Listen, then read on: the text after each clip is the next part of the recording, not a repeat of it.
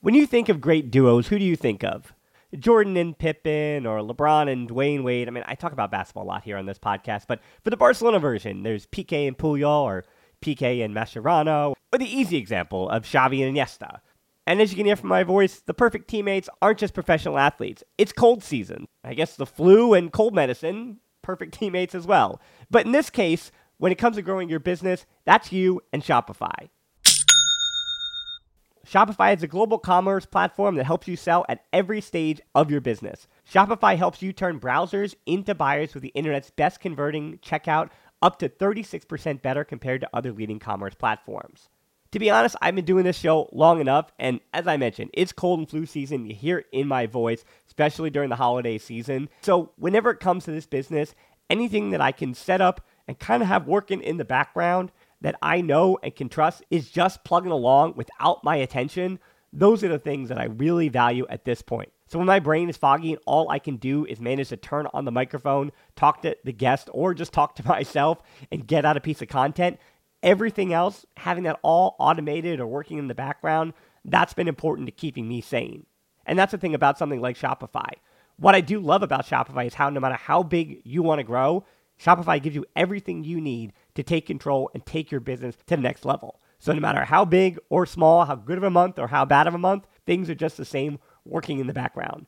Shopify powers 10% of all e-commerce in the US, and Shopify is the global force behind Allbirds, Rothy's, and Brooklinen, and millions of other entrepreneurs on every size across 175 countries.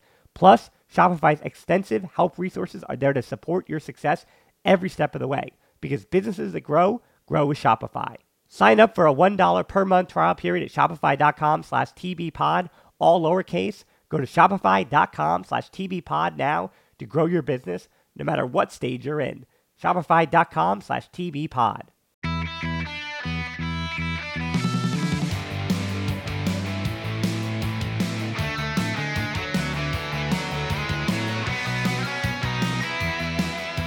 Welcome to episode 304 of the Barcelona Podcast, brought to you by the Blue Wire Podcast Network. I'm Dan Hilton, and I have the pleasure of being joined today by Alan Feely from Football España. As I say with so many of the first-time guests now as we enter the 300s, Alan, I don't know how I didn't have you on the show before.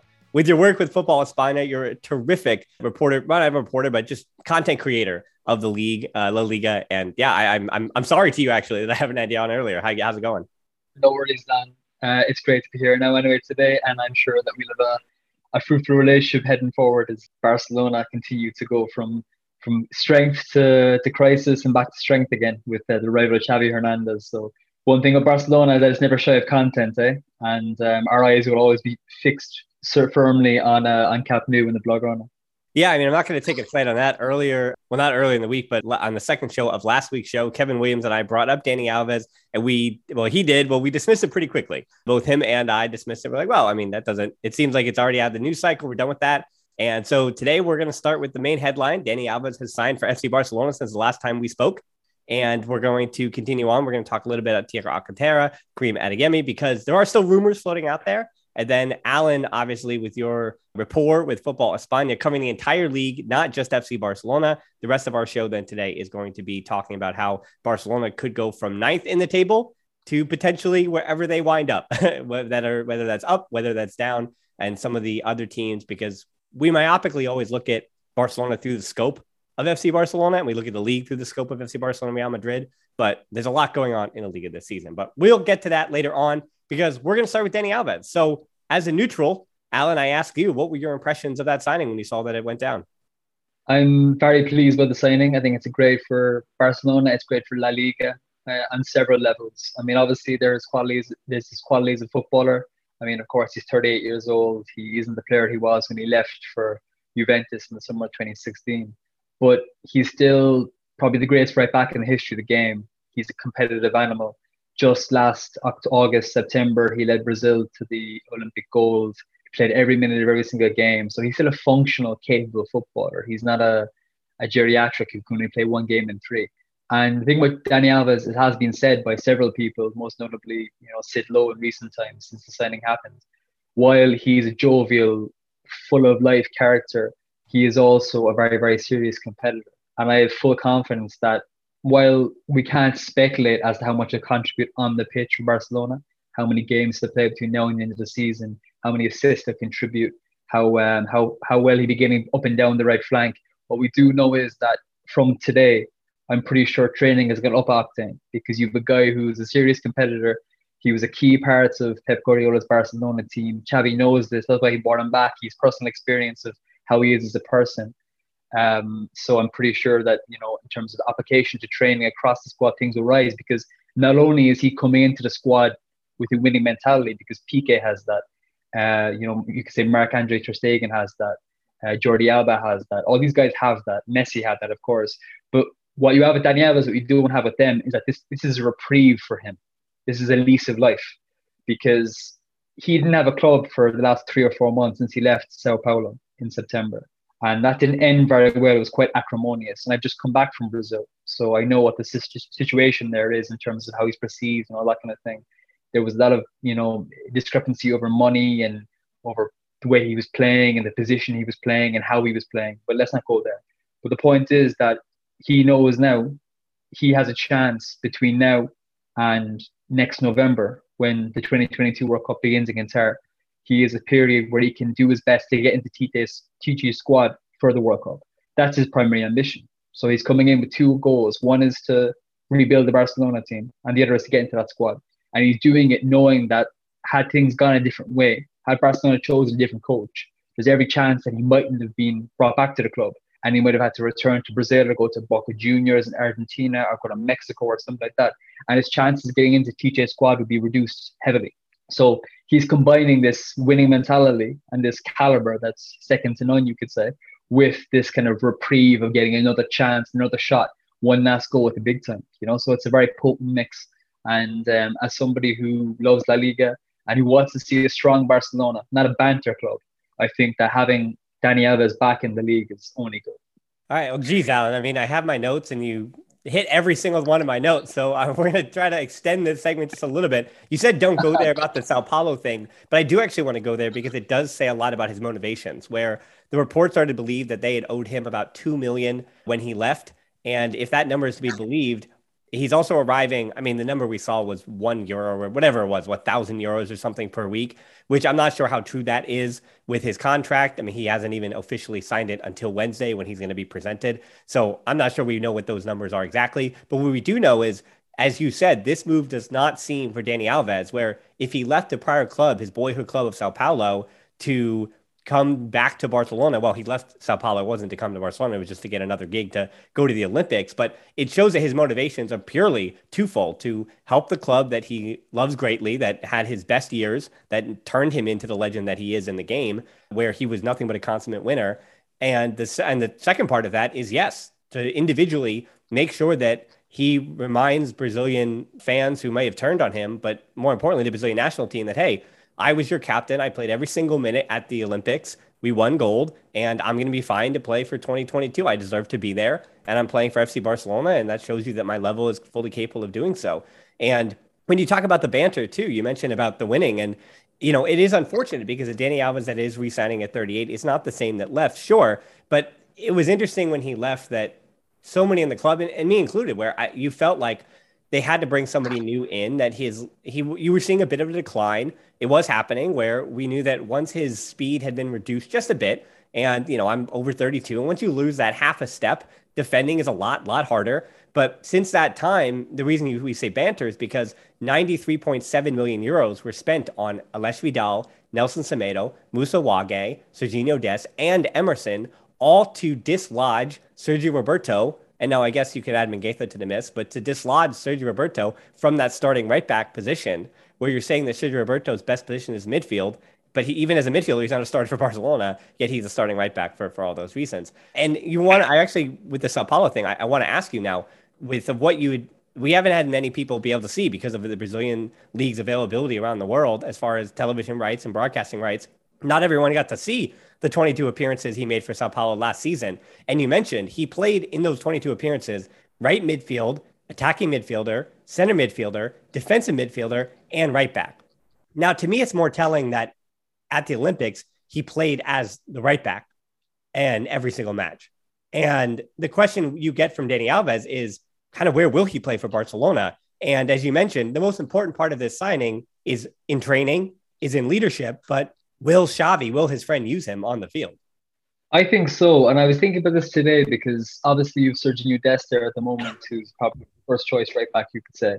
But he's obviously playing on the right wing in recent weeks. So I was wondering, would he start him at right back and then keep Serginho out wide right and kind of have Dani Alves coming up behind him? Because he's mentioned in his press conference, Xavi, that he likes the idea of having wide players. And that's kind of a pet cornerstone, you could say, having players who kind of hug the touchline to kind of spread the play and give more options as well when you're on the ball. Or, conversely, could you be playing Dani Alves out right wing and start Serginho Dest at right back? So there's several angles he could take. But one thing I think for sure is that when it comes to actually crossing a football, Dani Alves is the best option on the right side now because nobody can cross a ball like him. We don't know how his physicality is going to hold up because like the Brazilian league where he's been since 2019 is on a different plane to European football in terms of the way it's tactically organized, in terms of the conditioning, in terms of the way the players prepare themselves. It's completely different. So you can't really judge the way he played there against the way he's going to play in Europe again, especially in a league as competitive as La Liga, in an environment as high pressure as Barcelona. So there's question marks there for sure. But I guess he has, 6 weeks between now and his debut. He'll be able to get into top shape. Right. He's kept himself fit. I follow him on Instagram and he's always posting videos of him in the gym, shirtless, all this kind of stuff. His caption is good crazy. So I don't think that there's like a lot of older players suffer mentally before they do physically, as in they believe their body is breaking down before it breaks down. And that changes the way they play. It changes the way they commit to challenges, the way they commit to runs. And that's a big element, I think. I think when you doubt in your mind, that affects your physical composition. That could be a bit new idea for some people now, I don't know. But that's what I think personally. And I reckon that Dani Alves is so bulletproof mentally and so self-confident that he won't have that at all. And he's going to be going in like a hare from day one. He'll be taking no prisoners in training. He'll be going at full tongs, full capacity. So I reckon that if there is a glimmer of hope, he'll be able to extricate that hope and deliver, And whether that's at right back or on the right wing, I don't know. I don't think it'll be in central midfield. That was specific to Brazil. I think he'll be playing on the right flank. But whether that's up high and wide where he replaces Serginho or it's right back, I don't know. But I reckon that he'll be there. Well, yeah, I think it starts that conversation not even with right back, where if Sergio Roberto is returning to the midfield as one of those two pivots for Xavi, or maybe if it's an interior, one of the two interiors for Xavi, who knows, it's to what system and formation they're going to usually run out there. He has said, that being Xavi, that he is willing to change the formation based on the opposition, where he's willing to play with the two pivots and the two interiors against a 4-4-2, but if he's against a 4-4-3, that he's willing to do a 4-3-3. Depends on, and against a low block, he usually plays the 4-3-3. That is Xavi. And if we can take what he's done in Qatar and try to translate that to what he'll do at Barcelona, big question. But you're right. The one thing that he has, the through line that he has really pushed through, that being Xavi, is that he really wants wide players. And so we know that Dani Alves will be hugging the touchline somewhere, but it's a matter of how far up the field. And when you ask about that right winger depth chart, it is Dembele if healthy, and the biggest if, obviously, for Barcelona's health. For all the injuries to Ansu Fati and even Roberto, looking at his recent 2 seasons, Roberto was never really on the field. Piqué, Umtiti, no matter who you say, injuries are everywhere in Barcelona's. Pedri, no matter who you say, it's all injuries. But Dembele obviously is the biggest if. And then there's Serginho Dest. But then there's that trio that we're seeing that Xavi's going to take a hard look at of Demir, Abde, and Ilasha Komash. So 17 and 18-year-olds and a 19-year-old in Abde. We don't know where that trio is going to fit. He might say, hey, these are all 2 inexperienced players. And now that right wing depth chart, if those 3 are kind of cast aside by Xavi for experience reasons, is just Dembele, if he's fit, and Dest. So very quickly, Dani Alves being a right wing option becomes ever present. Because outside of Dest and Dembele, it has to be Dani Alves as the third on that depth chart, if not for Demir, Abde, and Ilasha Komash, as I've said. Now, Xavi, you get the idea that he might even, I'm not sure. I don't think he would go with Gabi on that right wing. I think he's going to keep Gabi as an interior and keep him in the middle of the field. It's where he fits most comfortably as a player. So again, Dani Alves, if he played 6 to 10 matches coming off the bench sometimes, maybe starting occasionally, that wouldn't surprise me. But if he also plays 27 times, right, across all competitions, depending on how far Barca get in Copa del Rey, if he plays 27 times, both as a starter and a bench option, that also would not surprise me. And the final point on Dani Alves, we wrap it up, the winning mentality that you spoke about, because you had mentioned that Piqué and Alba and Ter Stegen, those are players that have dealt with a great number of pressure. They're players that have played in huge moments, but Dani Alves is nothing but a winner. He doesn't have that to say almost the same thing actually as Xavi, oddly enough. Of that generation, there is no knock on them. Xavi lost a bit at the beginning of his career, and then he was nothing but a winner until he hung it up. For Dani Alves, he's been nothing but a winner the entire time. Even with Sevilla, he led them to one of their greatest eras ever in the center of the midfield as an attacking midfielder, then out wide as well. So Dani Alves, 23 trophies at the club. He basically left the club before that, the great decline, if you will, of all the heartache and all the heartbreak.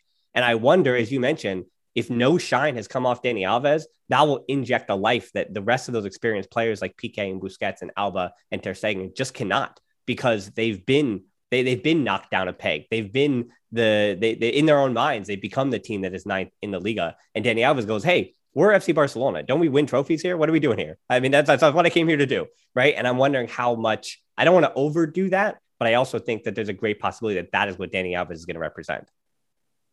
When you think of great duos, who do you think of? Jordan and Pippen, or LeBron and Dwayne Wade? I mean, I talk about basketball a lot here on this podcast, but for the Barcelona version, there's Piqué and Puyol, or Piqué and Mascherano, or the easy example of Xavi and Iniesta. And as you can hear from my voice, the perfect teammates aren't just professional athletes. It's cold season. I guess the flu and cold medicine, perfect teammates as well. But in this case, when it comes to growing your business, that's you and Shopify. Shopify is a global commerce platform that helps you sell at every stage of your business. Shopify helps you turn browsers into buyers with the internet's best converting checkout, up to 36% better compared to other leading commerce platforms. To be honest, I've been doing this show long enough, and as I mentioned, it's cold and flu season. You hear it in my voice, especially during the holiday season. So whenever it comes to this business, anything that I can set up and kind of have working in the background that I know and can trust is just plugging along without my attention. Those are the things that I really value at this point. So when my brain is foggy and all I can do is manage to turn on the microphone, talk to the guest, or just talk to myself and get out a piece of content, everything else, having that all automated or working in the background, that's been important to keeping me sane. And that's the thing about something like Shopify. What I do love about Shopify is how no matter how big you want to grow, Shopify gives you everything you need to take control and take your business to the next level. So no matter how big or small, how good of a month or how bad of a month, things are just the same working in the background. Shopify powers 10% of all e-commerce in the US, and Shopify is the global force behind Allbirds, Rothy's, and Brooklinen, and millions of other entrepreneurs on every size across 175 countries. Plus, Shopify's extensive help resources are there to support your success every step of the way, because businesses that grow with Shopify. Sign up for a $1 per month trial period at shopify.com/tbpod, all lowercase. Go to shopify.com/tbpod now to grow your business no matter what stage you're in. Shopify.com/tbpod. We're driven by the search for better. But when it comes to hiring, the best way to search for a candidate isn't to search at all. Don't search, match with Indeed. Indeed is your matching and hiring platform with over 350 million global monthly visitors, according to Indeed data, and a matching engine that helps you find quality candidates fast. Ditch the busy work. Use Indeed for scheduling, screening, and messaging so you can connect with candidates faster.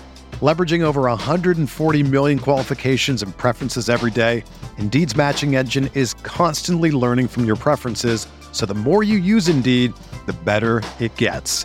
Join more than 3.5 million businesses worldwide that use Indeed to hire great talent fast. And listeners of this show will get a $75 sponsored job credit to get your jobs more visibility at Indeed.com/Blue Wire.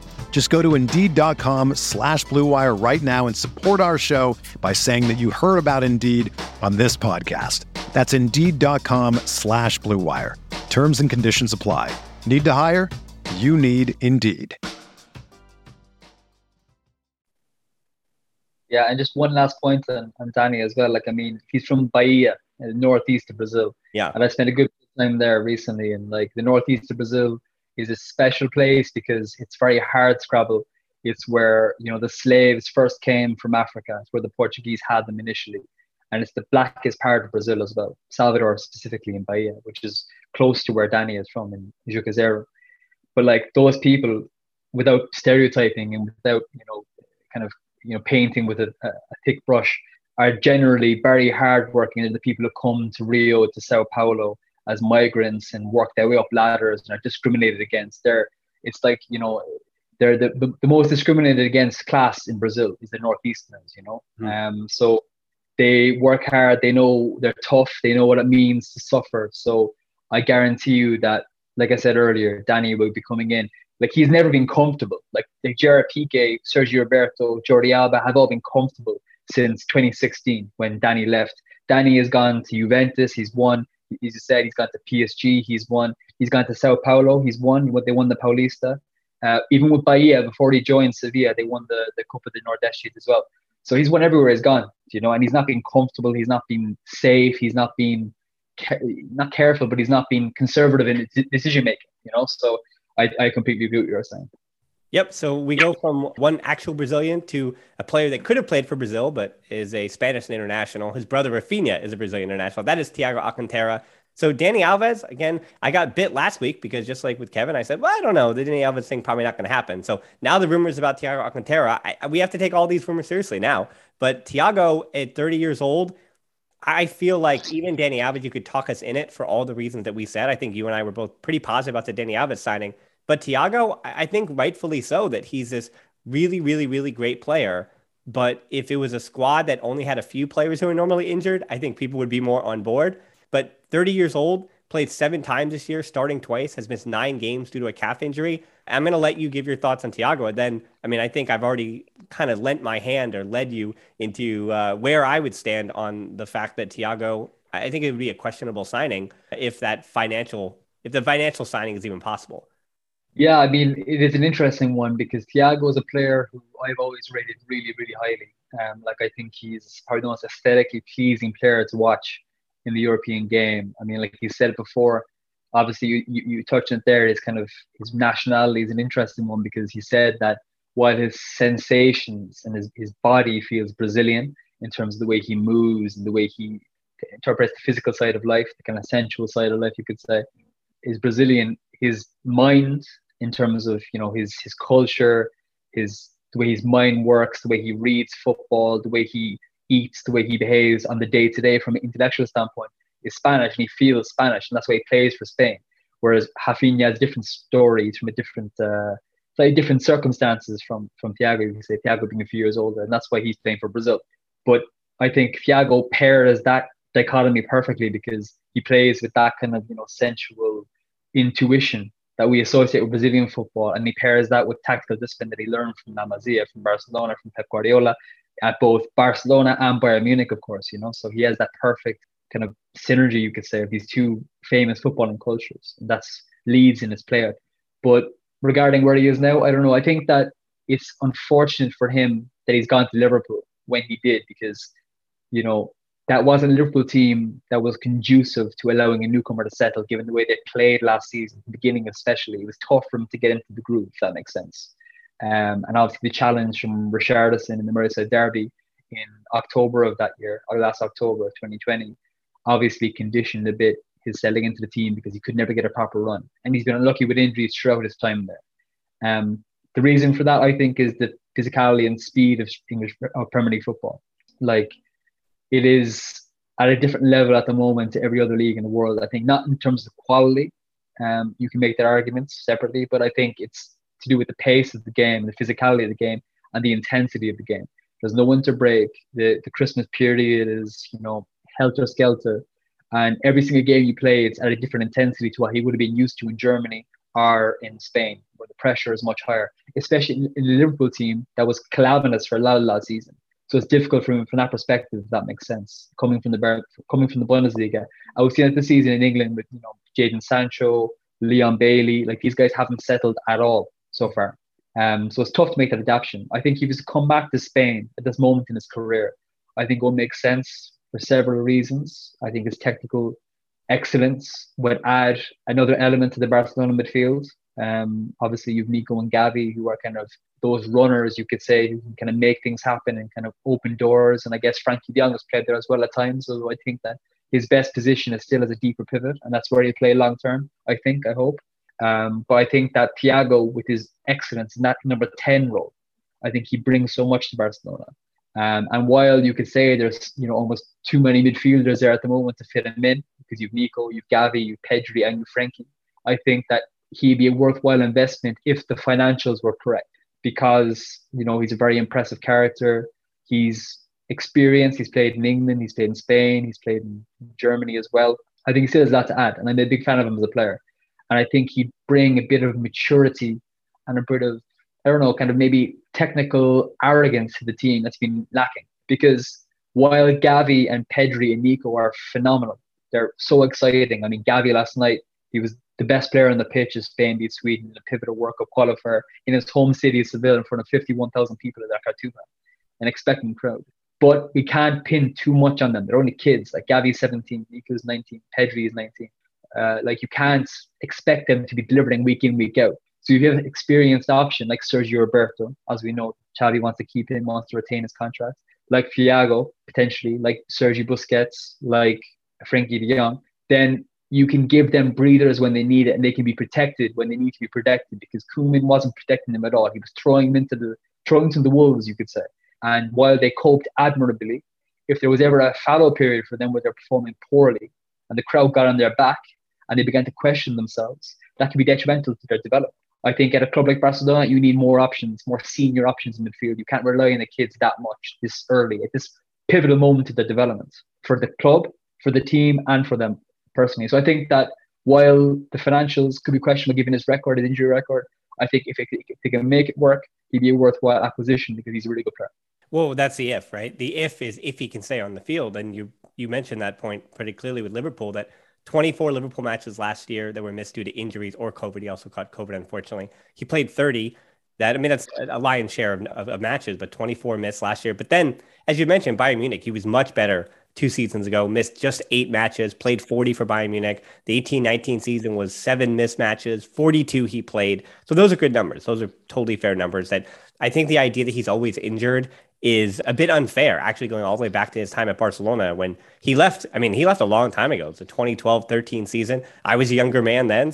But that year, even he missed 11 games and played 36. And that was, again, at the ripe old age of 22 when he left the club. And then the only point I have, the final point that I would ask our listeners, and you kind of hit it again.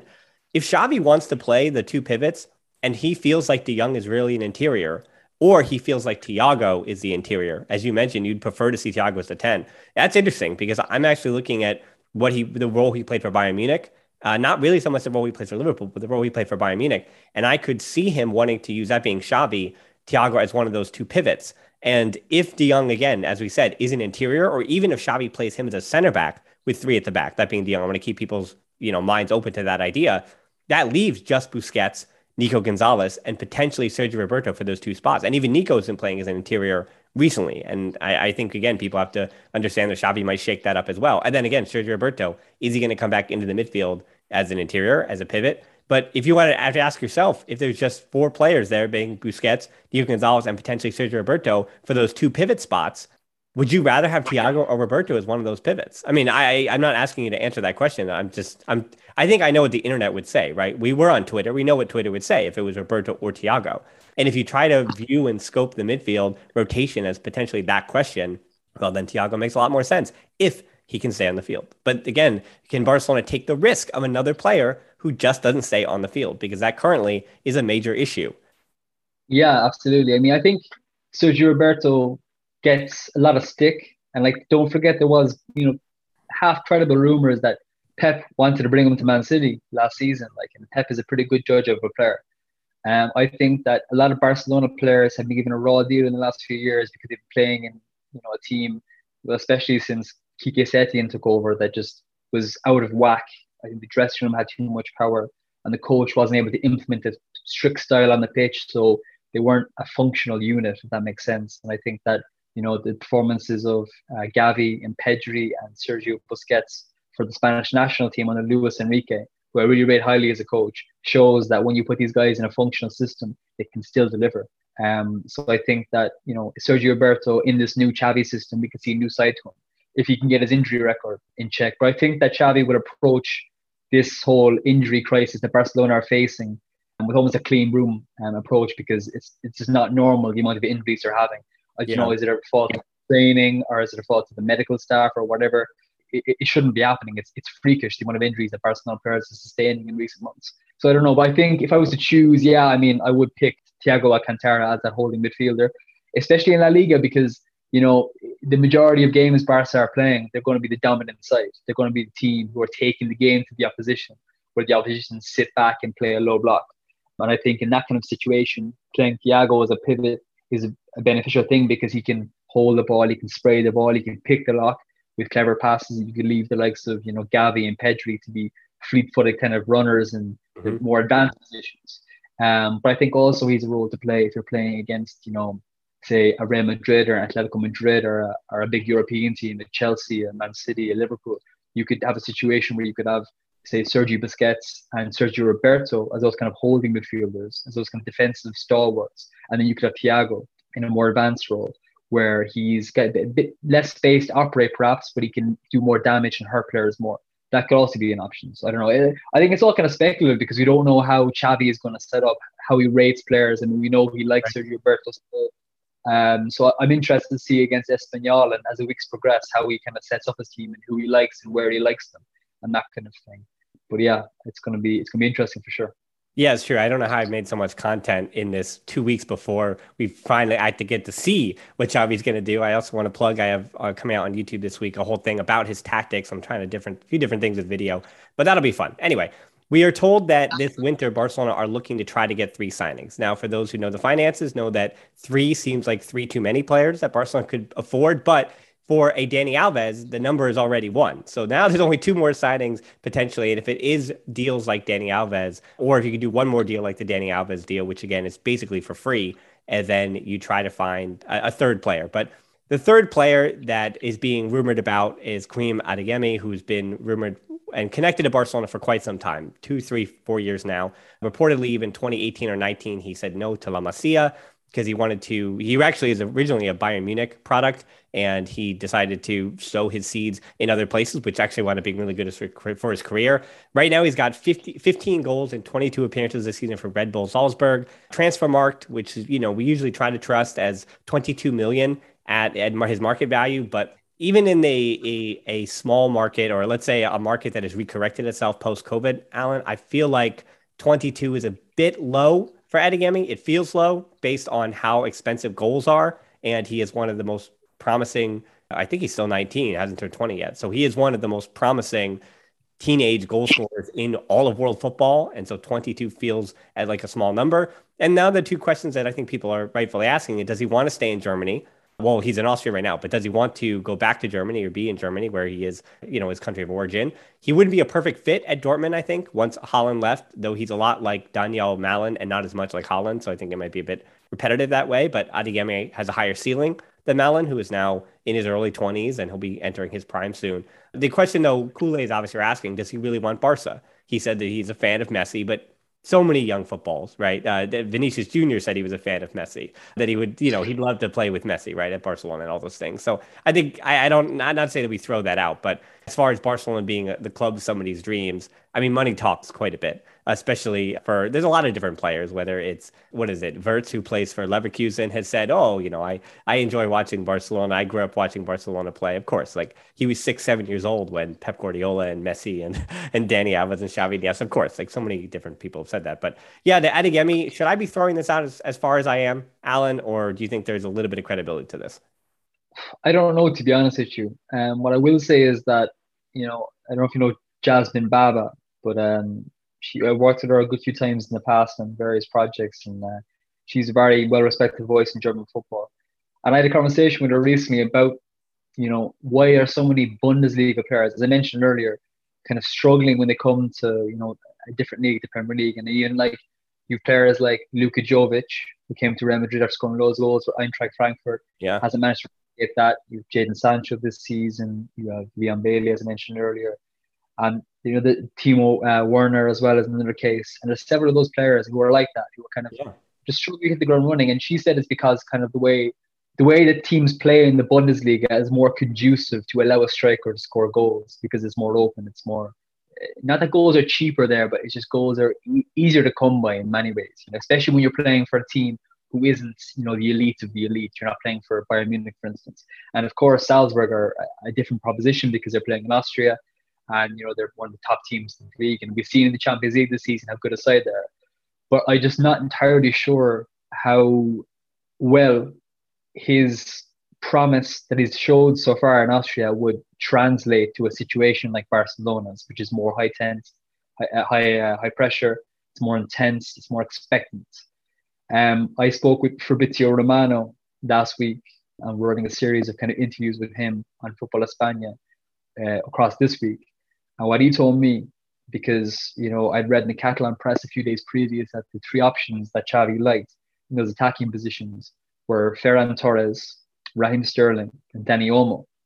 And he told me that the most likely of those three will be Dani Olmo, just because of where he's at in his career. We saw him play for Spain last night for Luis Enrique's La Roja. He did quite well. He's a kind of very positive player. He's very creative. He's not afraid to take on players and take on shots on goal. He's very intelligent. He speaks Croatian. He speaks Spanish. He speaks English too, I think. He's an interesting prospect. Obviously, Barcelona had approached him last summer and reportedly didn't work out. But I think that he's potentially the most likely scenario if they were to bring in that kind of wide player, that kind of attacker. But I don't know. We'll see. More, Fabrizio said that he's much more likely than, especially, most definitely Ferran Torres. The Ferran Torres thing is a pipe dream. But, Raheem Sterling as well is quite a difficult one because of his wages, because of his status in the English player and how much he would cost and all that kind of thing. Whereas Dani Olmo is maybe a more likely option there. So I don't know. I mean, God knows what Xavi and Matteo Alemany is cooking up. And of course, Roman Planes is leaving the club too. So there'll be somebody coming in there. Maybe, I don't know, Carlos Puyol.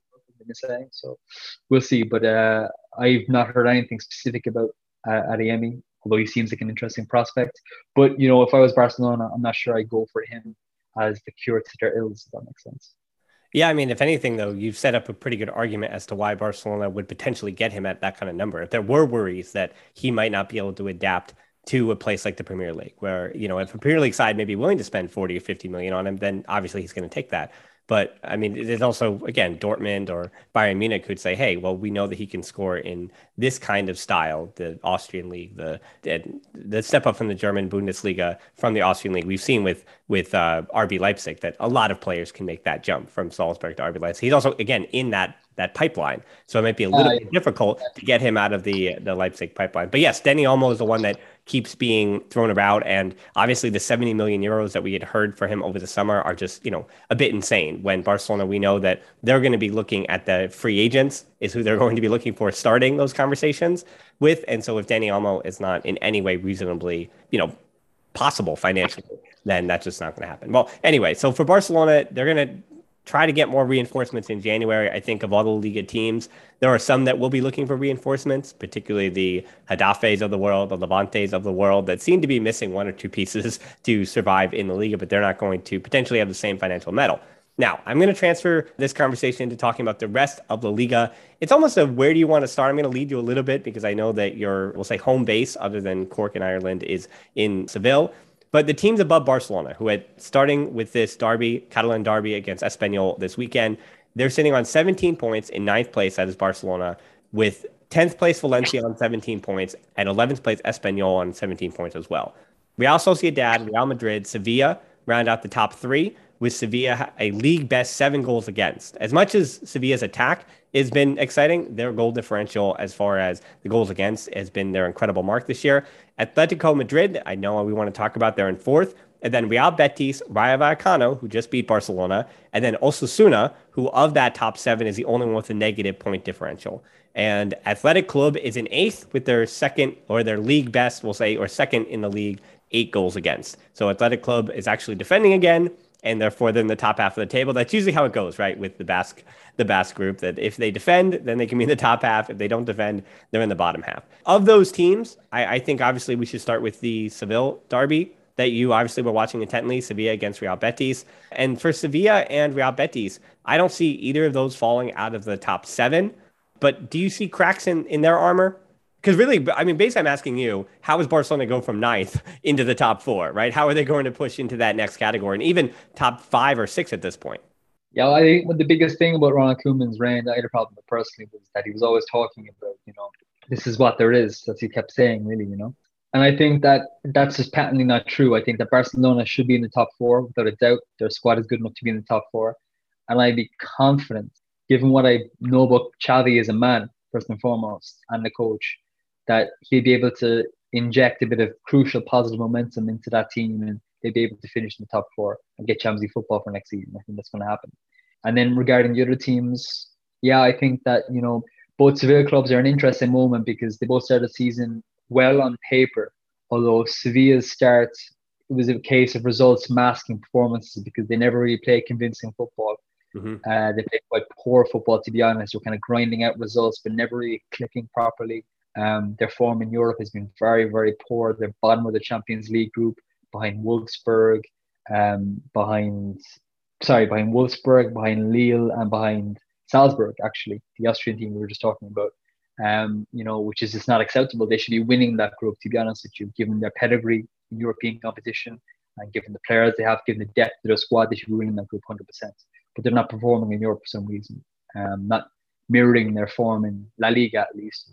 But at the same time, that's the way they play under Lopetegui. They're very much a winning machine and they play results football. And that's fine when you're getting results, but once the results dry up, you begin to ask questions because there isn't that same philosophy or performance-based style that gets teams that aren't maybe getting consistent results excited, if that makes sense.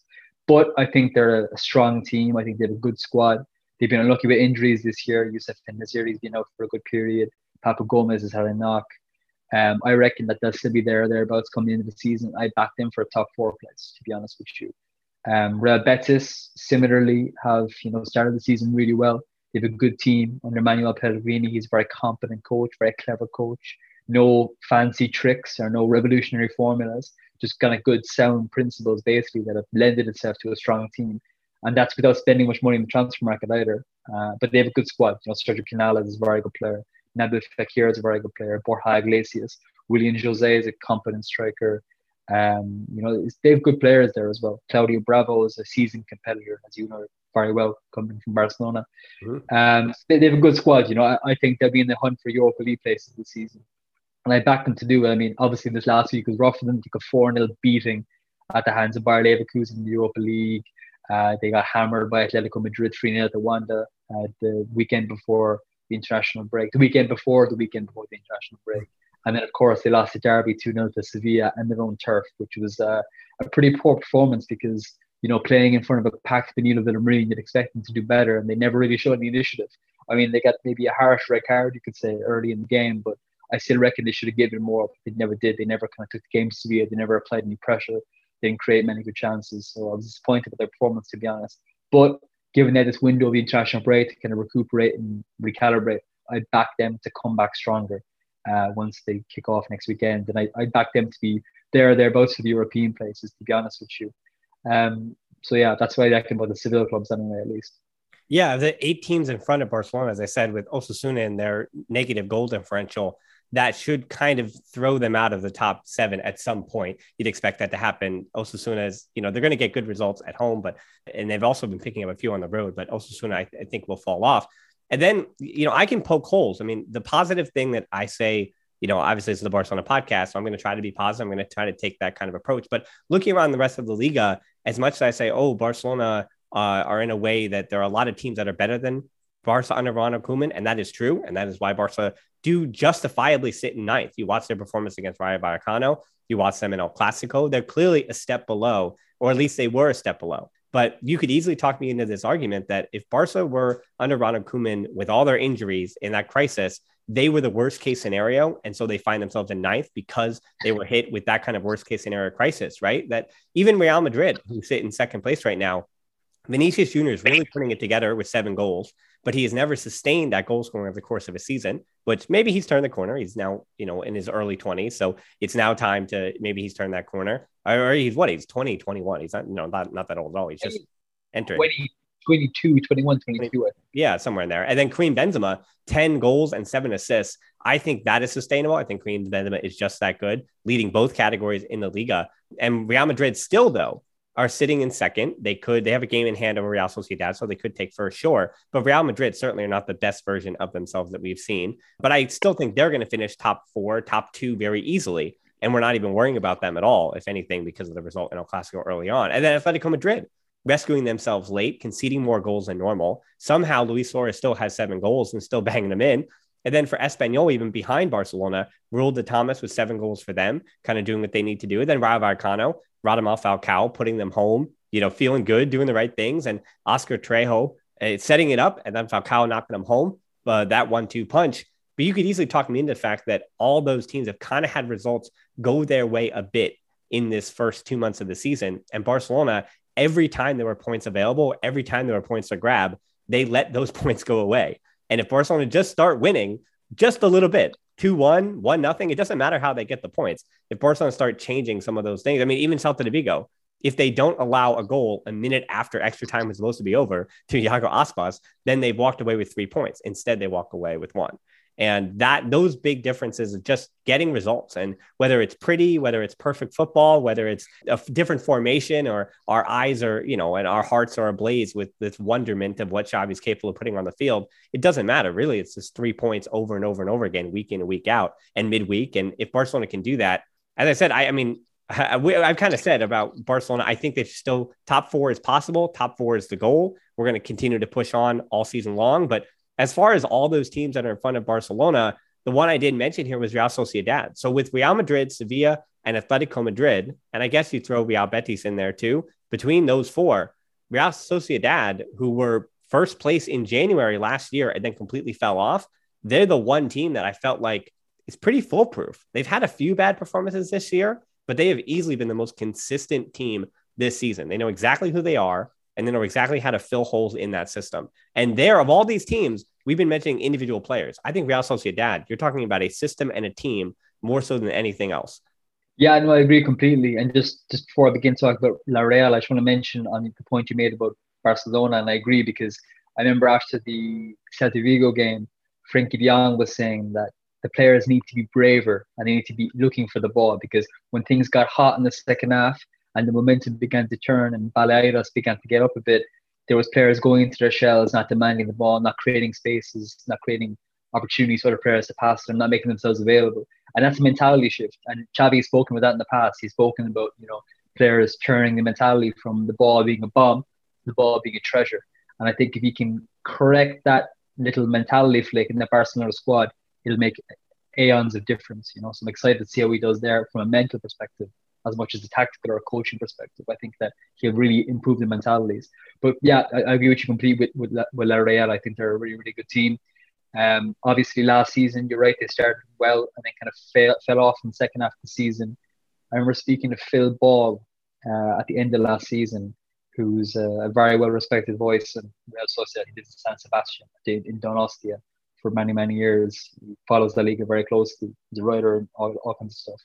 And he said to me that the difference between La Real and Sevilla, which is maybe the team La Real aspires to be, is a bit of grit, a bit of a kind of a grizzled nature.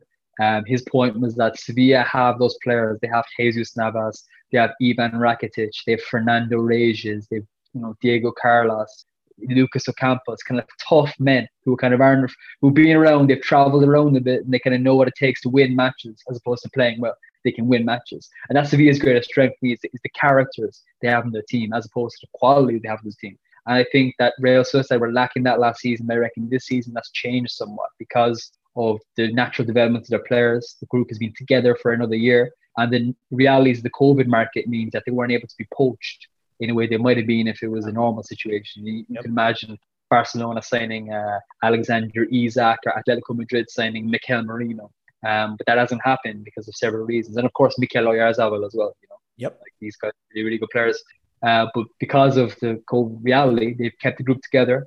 Those players have got experience. Mikel Merino, Oyarzabal, will both be in the Spanish squad for the World Cup, I'd imagine. I think they both deserve a place. Obviously, Oyarzabal is injured at the moment. Mikel Merino came on last night. I think they're really, really good players, and I reckon that they've done well by being around that group, and they've kind of learned from that group. Alexander Isak has improved again this season. I think he's a really, really exciting player.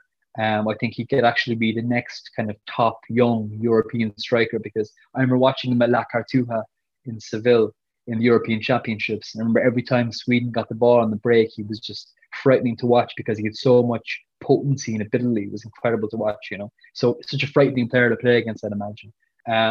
So they have quality throughout the team, basically. You know, they're very intelligent central midfielders, Zubimendi and Guevara, guys who can just retain possession and can slow things down when they need to. They have a coach who knows the club inside out. And then he well placed too with Xabi Alonso potentially taking over from him in the near future. Who knows? You know, they give him the job he's doing with the Real Sociedad B with Sanset. So I think, you know, it's great for La Liga that they're doing well, because they're almost an ideal club in many ways. You know, such a investment in the youth system, such a commitment to a playing style, as you mentioned, and a kind of a, you know, root and branch approach that has served them very, very well, and it enabled them to compete against, you know, clubs with bigger budgets and bigger clubs than them. So I think it'd be good for La Liga to see them sustain their title race this season, and I'm interested to see if they will, because I think that they're meant to be stronger than they were last season, and they have an ability to do so. So we'll see now as the season gets into the business end, once you get through winter, once you get to, you know, February, March, April, because they're still involved in the Europa League, you don't forget. And that can be difficult playing, you know, Thursday night and then Sunday once things get to a crunch time. And don't forget, they were pasted pretty badly with Manchester United last season. That's 4-0 at Old Trafford. So we'll see. I mean, I think it'd be really, really good for La Liga if they were to maintain that pace and kind of compete, and, you know, towards the back end of the season, being with a chance for a Champions League place. But I think it'd be difficult. I mean, if you were to ask me now who's going to win the league, I would say Real Madrid. That's why I'd back. Just because I think that the age of these players they have, you know, Toni Kroos, Luka Modric, Casemiro, Karim Benzema, like these are guys who know how to win. You know, Thibaut Courtois now as well, they know how to win. And I think Carletto is the kind of coach who can get the best out of those players. He's not going to play scintillating football. He's not Pep Guardiola. He's not Jurgen Klopp. He's not Thomas Tuchel. But he is a coach who can get results. And I reckon that the way the season is going, the form of Barcelona, the form of Atletico, I will back them to win the title. But we'll see. Yeah, unfortunately, I have to agree with you. But yeah, top four for Barcelona, as I said, continues to be the goal, not even winning the league. But that means if Real Sociedad do keep pace, that one of Real Madrid, Sevilla, or Atletico Madrid have to be the one to drop out to make room for Barcelona. So that is the big question that continues, I think, be the big question. And why I brought up and wanted to talk about the rest of the Liga with you, because again, it's not always about Barcelona. It's about what's happening elsewhere and everybody else dropping points or not dropping points for all those different reasons. So, Alan, you were terrific, of course. So I want to ask you where people can find more of your work. I already said Football España, but in particular, what are you working on? Yeah, so you can get me on Twitter at Azulfili, AZULFEEHELY. And then, of course, Football España at Football España, lowercase space. I actually don't even know how to describe that, you know, that letter, that character, the kind of lowercase space or whatever. But if you search Football España, it will come up, I'm pretty sure. So that's where to find me, basically. At the moment, we're actually doing some interesting things. We're kind of looking at the site, the tone of the site, and kind of looking to maybe change it a bit and get a bit more, maybe more serious and more in-depth in the work we do. So let's see, there's good things happening there. Busy at administrative level, and of course keeping up to date with the news and, you know, working in various pieces and stuff like that. Very much looking forward to Xavi taking over at the weekend. That will be a fascinating story for sure. Yep. And just glad that we had a positivity about Barcelona again, because, you know, while it's, you know, there's lots of memes and stuff, and the banter pages are enjoying Barca wallowing in misery, you could say, since the 8-2, or before that even, since Quique Setién came in. I think that it's important for Spanish football. Barcelona are functional and moving in the right direction. And I think that, you know, no matter what, that's what's happening under Xavi Hernandez. I think the good times are hopefully going to be back soon. And it might take time for them to get up to speed that we expect from them. But I think they're going in the right direction again after quite a bit of time in stasis, you could say. So yeah. Yeah, I think the big picture for the Liga is that Barcelona and Real Madrid, if they're on the top of their game, it makes the Liga a lot better, yes, but then Atletico Madrid and Sevilla and Real Sociedad, you ask those teams to be pushing the top two as well. So it doesn't have to be a duopoly. It could be those two are actually flying high and everyone else is pushing them too. So that's a positive for the Liga, is they as an entire league can get back to the top of the mountain, we'll have to say. But yes, of course, in the show notes, follow Alan on Twitter, Football España. You could all find that in the show notes. We're also on Twitter and Instagram. You know where to find us, at the Barcelona Pod, and closed Facebook group, Patreon, YouTube, you know the rest of it. So a lot of good stuff going on our side, but more importantly, again, research the rest of the league. Learn about the rest of the teams that Barcelona are facing week in, week out to get top four. Educate yourself, and Football España is the perfect place to do that. So again, thanks so much for Alan, and thanks so much for you, the listeners, for listening to the Barcelona Podcast. Until next time, we'll talk to you soon. And Forza Barca.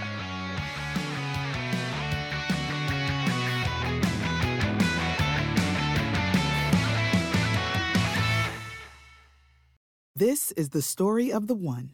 As head of maintenance at a concert hall, he knows the show must always go on. That's why he works behind the scenes, ensuring every light is working, the HVAC is humming, and his facility shines. With Grainger's supplies and solutions for every challenge he faces, plus 24/7 customer support, his venue never misses a beat. Call quickgrainger.com or just stop by. Grainger, for the ones who get it done.